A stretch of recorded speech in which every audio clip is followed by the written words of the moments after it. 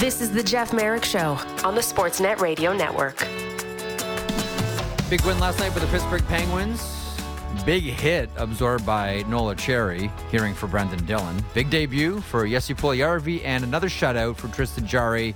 The Penguins beat the Winnipeg Jets, fourth loss in a row for Rick Bowness's team. Senior writer at The Athletic is our good friend Rob Rossi, who is here to talk about all things Pens in a very confusing at times Metropolitan Division. Rob, how are you today? I'm better than the Metropolitan Division, I can promise you that. It is weird. I'm so glad you mentioned this because I look at the Central. I think we all just know, okay, so it's a matter of like who's going to finish first, second, third between Winnipeg, Colorado, Dallas. We all know what's happening in the Pacific, and we had a first-round preview last night. I think we look at the Atlantic and say, okay, that's coming into some sharper focus. Maybe there's some wild card sharpening of the pencil here, but the Metropolitan, good luck figuring this one out. What's your sense of it before we drill down to the Pens? Oh boy, I mean, I don't know. I thought that the Rangers' strong play over the first 3 months of the season was maybe more of a. I think the Rangers are a good team, but I didn't think they were as good as they were playing, and I think that's kind of proven back. Carolina, I think they're built for the regular season, but I still wonder, the way they play, I think makes it tough for them to be able to sort of carry that through for a postseason. I know that's not necessarily the question, but I don't know. I mean, I keep saying, well, Philly and Washington, at one point I went from they're not going to keep this up to they're not going to go away. And now I'm like, maybe they are going to go away because of circumstances. Who knows with Pittsburgh? I mean, they might be the biggest conundrum in the league, given that, but I think they're fourth in the league in goaltending and near the bottom in power play, which nobody would have predicted either one, right? And Crosby's playing at an MVP level. I still think the best team in the Metro is the Devils when they're healthy, but the Devils aren't healthy and they got to get healthy. And I think if they get healthy and play themselves into a position that Tom Fitzgerald, I talked to him the other day, I think he will be aggressive, but he's got a young team and the Devils remind me a little bit of what I thought the Penguins would be in 2007 and 2008, which was a team that made the playoffs the year before for the first time with a young group and some transcendent stars. Then they, I expected that year the Penguins to sort of slip back, and instead they went to the Stanley Cup final. But I think that's the aberration, right? I think the Devils are on that more logical, Sure. So I don't know. I think the Metro is going to shape the trade deadline more than any other division because you can make a case for every team but one that they're going to get in, that they could get in. And there's not 5 teams that are going to get in. That just seems implausible. And if they are, it's going to probably be Carolina and 4 others. And I guess if you're the Penguins, to dial back to them, they have a lot of games in hand and they have a lot of division games left. So, but you got to win those games. And they haven't shown that they can consistently put that together. But I saw a stat the other day, Jeff, that, since December something, the Penguins have the second most points behind Carolina. I think Carolina has 30 and the Penguins have 26. If you look at the standings, it doesn't reflect that. And that's because every team in the Metro has kind of made it impossible for somebody to pull away. It is, maybe I'm oversimplifying it, or maybe I'm not. Who knows? Are the Pittsburgh Penguins a successful power play away from making the playoffs? I.e., Rob, is that all they need to fix here? Like, I can't help but thinking it. I'm watching them last night, and Dylan gets the major for the hit on Achari, and they pop in two, and all I can say to myself is, man, if they had a power play, we would not be talking about the enigmatic Penguins and who are the Pittsburgh Penguins and how high can they fly and what's their position going to be in the opening round. Instead, here we are saying, like, are they even going to make it? Like, am I being too overly simplistic? And I know I'm a very simple person by saying if the Penguins had a power play, we wouldn't be having any of these questions. Well, so before I answer that, I want to clarify. Are we going to talk if healthy? Like health, that's the premise. Health is the ultimate wild card through. Health is the ultimate wild card through.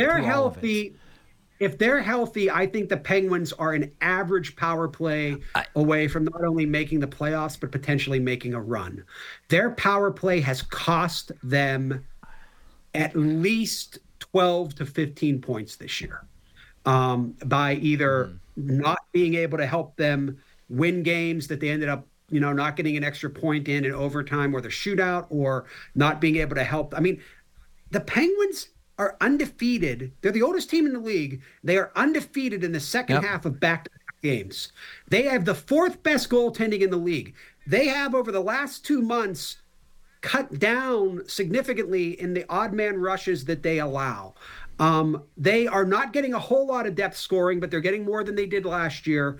And Evgeny Malkin is, he's kind of been on a 2-month sort of roller coaster, but he's finally getting some guys back that are healthy, Riley Smith. And if Riley Smith sort of can just be a semblance of the Riley Smith we've seen in Vegas, and also if Drew O'Connor, who's taken some steps, or Jesse P, as I say, because I don't want to ruin his name with my poor pronunciation. I think the Penguins are a really intriguing team.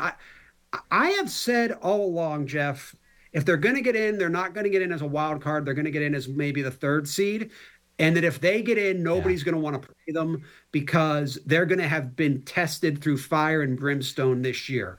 But they are an old team. They are an injury to a key player away from being like everybody else. But they are better than their record or their point total. If you look at all the underlying metrics, they are a top 10.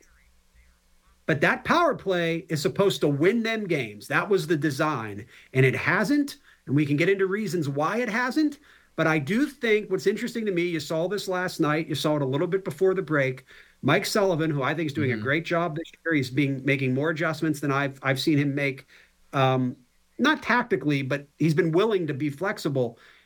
Now you have 2 power play units, and I think the Penguins are kind of finding something there with having Carlson, Rust, and Malkin be a second power play unit. And I think if they can divorce themselves from the idea that you just load up the power play with the most talent and sort of run it as you have 2 units and kind of split the time, I think that might be the key to unlocking that power play. There's a couple of things I want to pull out of what you just said. Some really good points there. One, oldest team in the NHL, and whenever we're dealing with the oldest team in the NHL, I never assume health, or I never assume health for 82 games. I always my default position is when you're on deep up the shady side of that mountain, there are going to be injuries, and probably injuries to key players. Like that's just a reality. The other thing is Tristan Jarry. To me, and again, health is the issue there as well. But when he is healthy, to me, he's the wild card. Like here in Canada, Rob, as I'm sure you know, we're obsessed with who's a goaltender going to be for the Four Nations face-off, who's a goaltender going to be for the Olympics. And, we looked at Vegas and Edmonton last night, and we saw Stuart Skinner and we saw Aiden Hill and wondered, okay. We watched the St. Louis Blues and Jordan Binnington, and we wonder, okay. It takes a while, and usually people need to be reminded that Tristan Jarry's Canadian. And when he's healthy, Tristan Jarry is an excellent goaltender. And Tristan Jarry just recorded his 6th shutout of the season last night against a very, very good Winnipeg Jets team. Is he one of the best, least talked about goaltenders in the NHL?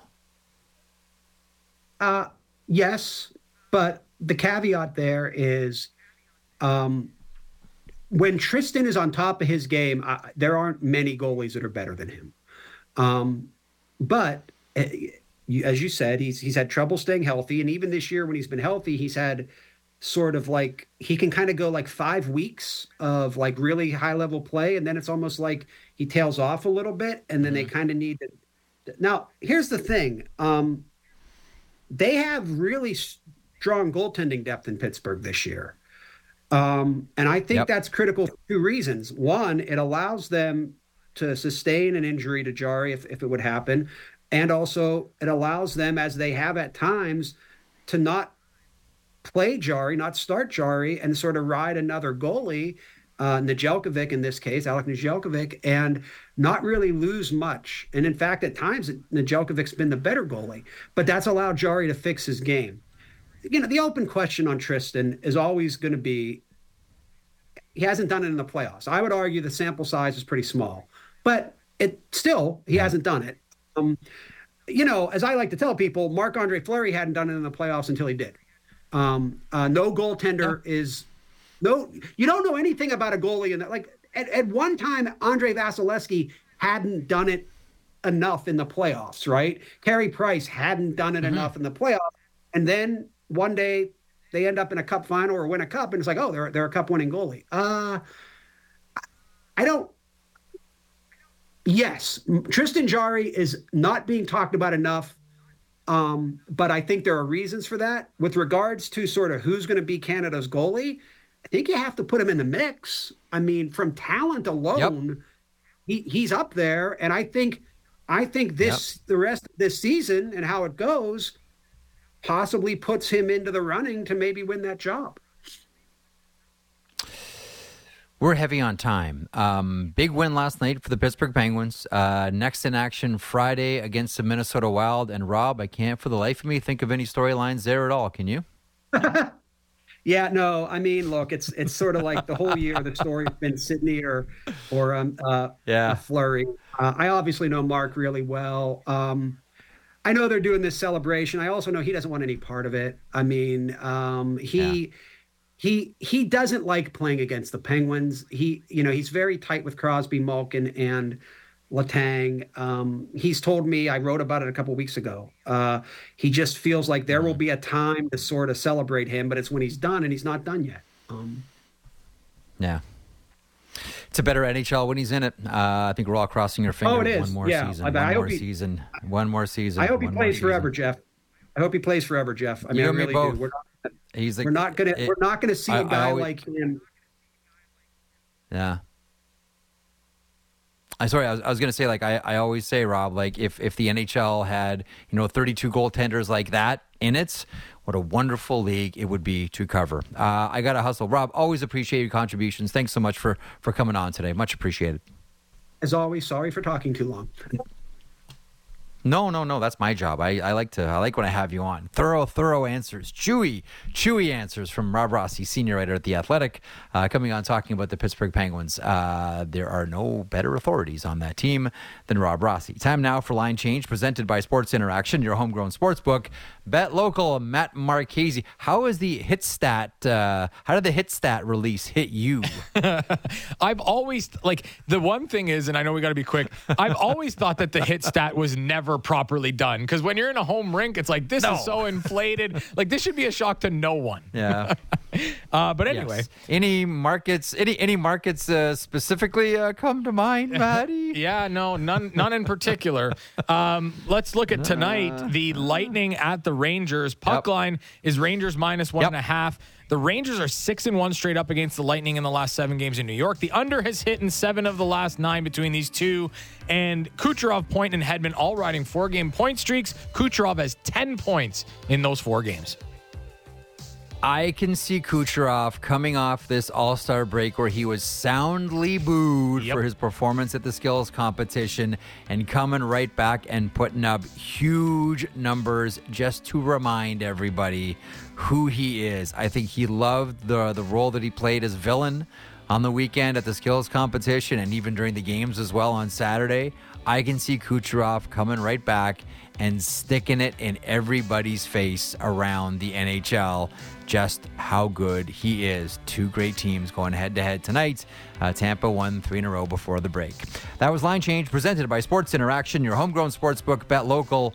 Mid-season awards time with Craig Wyshynski next. Everything Raptors before and after the games. The Raptor Show with Will Liu. Subscribe and download the show on Apple, Spotify, or wherever you get your podcasts.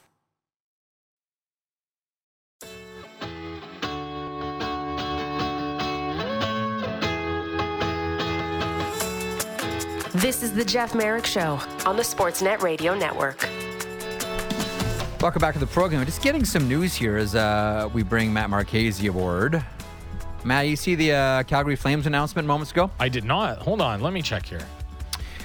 The Calgary Flames are retiring number 34 of Mika Kiprusoff. Our esteemed producer, that will be David Siss, told me that in the break. I didn't know that that's what you were referring to. Yeah. He is on the ball. Yes. Yeah, one of my favorite goaltenders of all time. I don't know how you felt about Kiprusoff. March 2nd, in a game against the Pittsburgh Penguins. Now, I just did a quick check.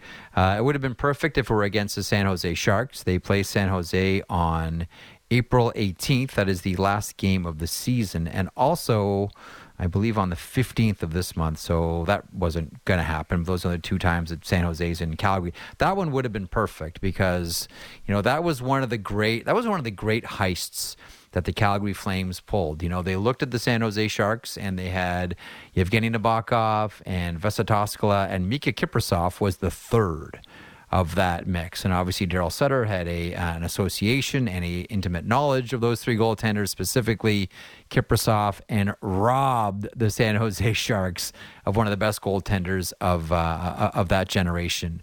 We think of the Scorpion save, certainly. We think of playoff successes and marches to the Stanley Cup final. I just loved Kiprusoff and loved Kiprusoff's game. I'm guessing you were a fan, Maddie, of Mika Kiprusoff? I was. Actually, when I was in high school, I had to do a PowerPoint presentation for a business class. How I ended up on the Calgary Flames and their Stanley Cup run and doing this, I did. And I remember that run with Mika Kiprusoff and thinking like the exact same thing. Like, they got this guy for relatively nothing. And he turns into a Vezina Trophy winner. He helps guide them to a Stanley Cup final appearance. And I remember him being to me, he always looked like a villain. I don't know what it was about Mika Kiprusoff, but he always looked like a villain to me. Like, he always seemed like very stern and very, I don't know, there was something about him that I always thought that he was just this very stern and serious guy, almost villain-like looking. And so, but I always had an appreciation for his game. The appreciation for his game was so much so that I'll always remember Matt Sundin scoring number 500 on him and thinking, how did he get that past Mika Kiprusoff from there? Because Mika Kiprusoff doesn't let those in. Yeah. That was the signature Matt Sundin goal, coming down the wing, cutting to the middle, letting the big shot go, which is why many people always said that, I wonder if Matt Sundin was miscast as a center. Maybe he should have been a power forward and a winger. Nonetheless, a discussion for some other time. That was against Kiprusoff, and that was a hell of a shot by Sundin. On Kiprusoff too, Jeff. Before if you were going to move on, I just wanted to add one thing.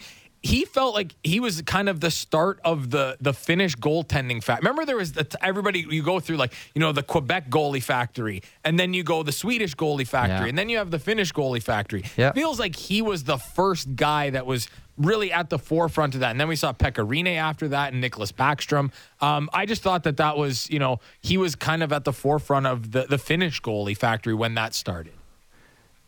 So there was, if we're going to go back into history for that, in the late 70s, early 80s. Oh, God, I feel like I'm teaching history class here. Okay, so in the late 70s, early 80s, that was really, in a lot of ways, the first wave of European goaltenders in the NHL. Mm-hmm. The Toronto Maple Leafs had Yuri Sira, who was Czech. The Colorado Rockies had Hardy Astrom, who was a much, much better goaltender than history has allowed us to admit.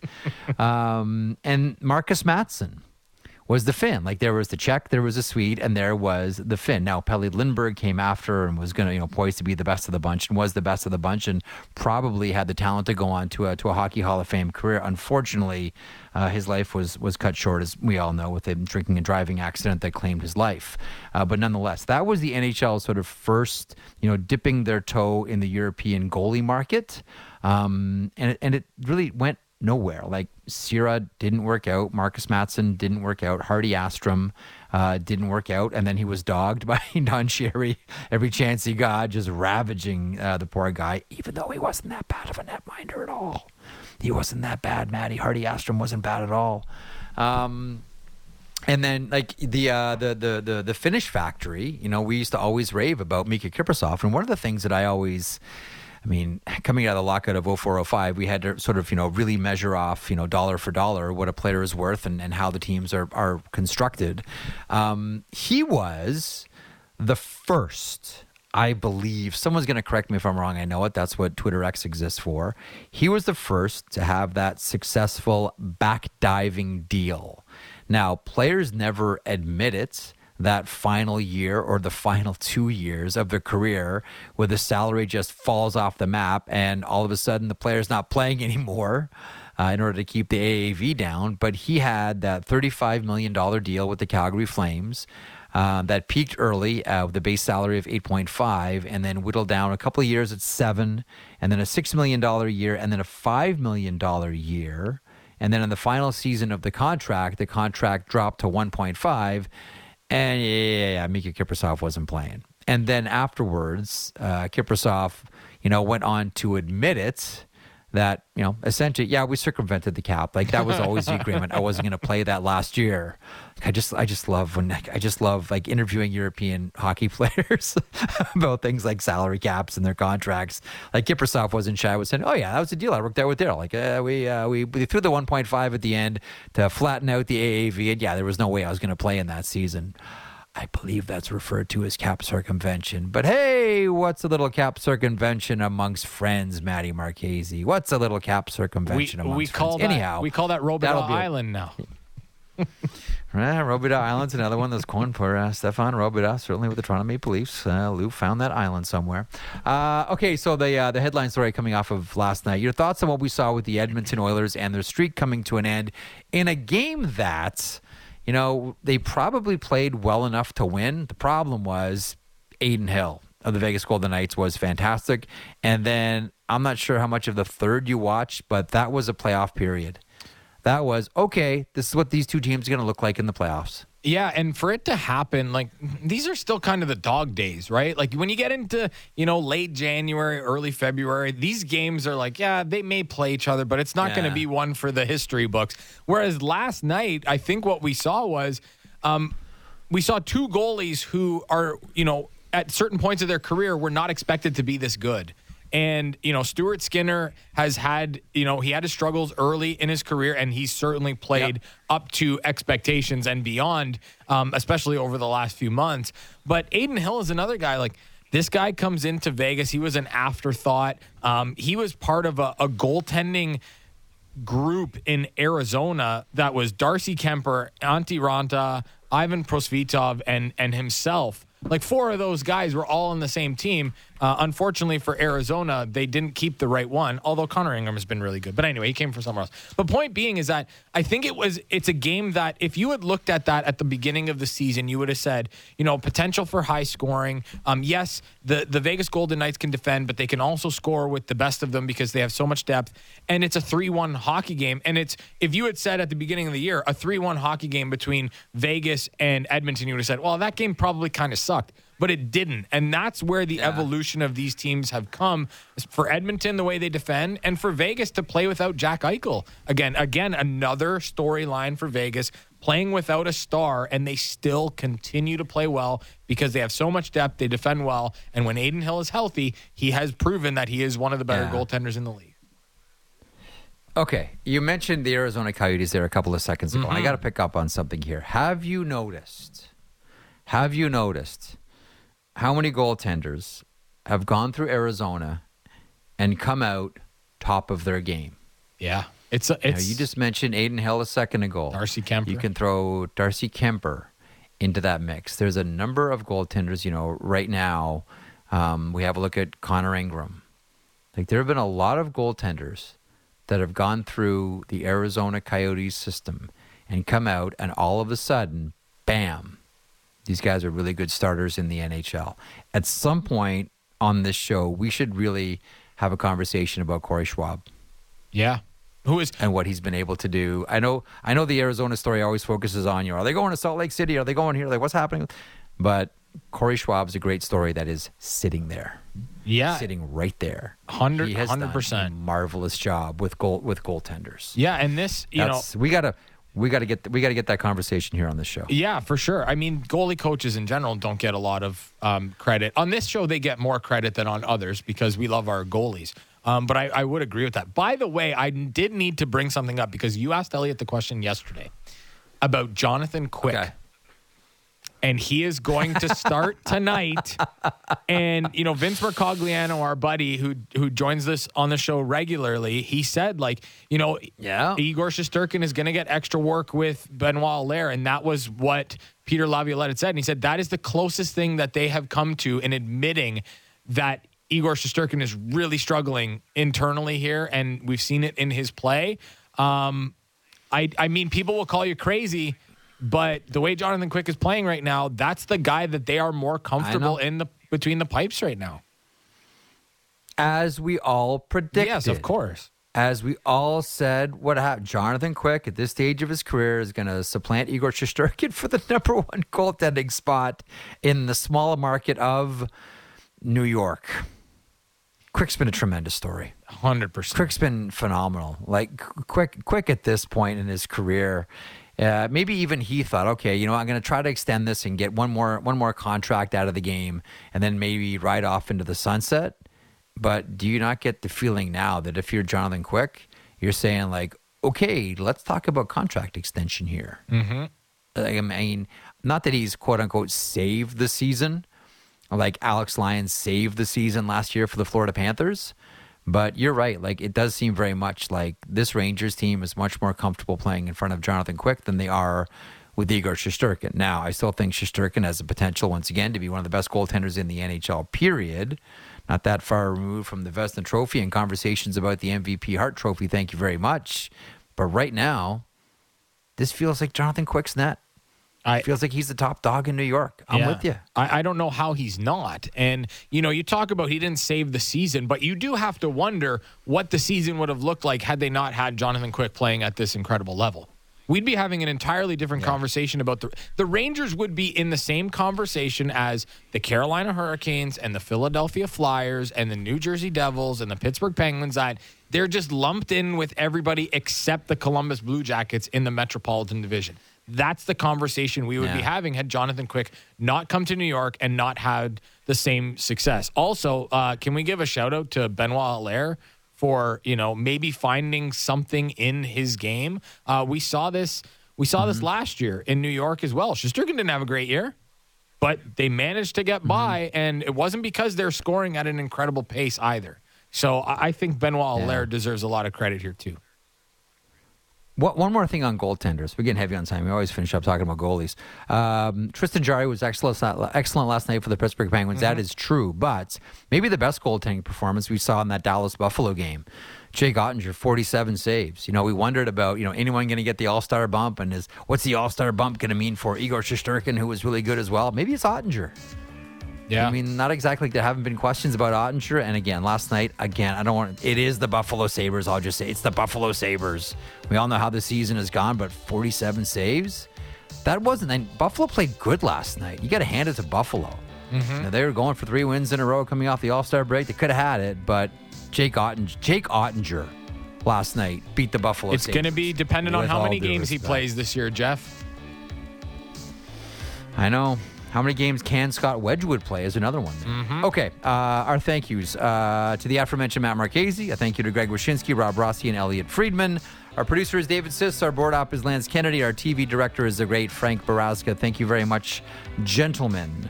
The program back on the air in 22 hours. Merrick's show continues. Only a couple of games on the board this evening. Scotiabank Wednesday Night Hockey. The Toronto Maple Leafs against Ottinger's team, the Dallas Stars. Enjoy it. Back tomorrow.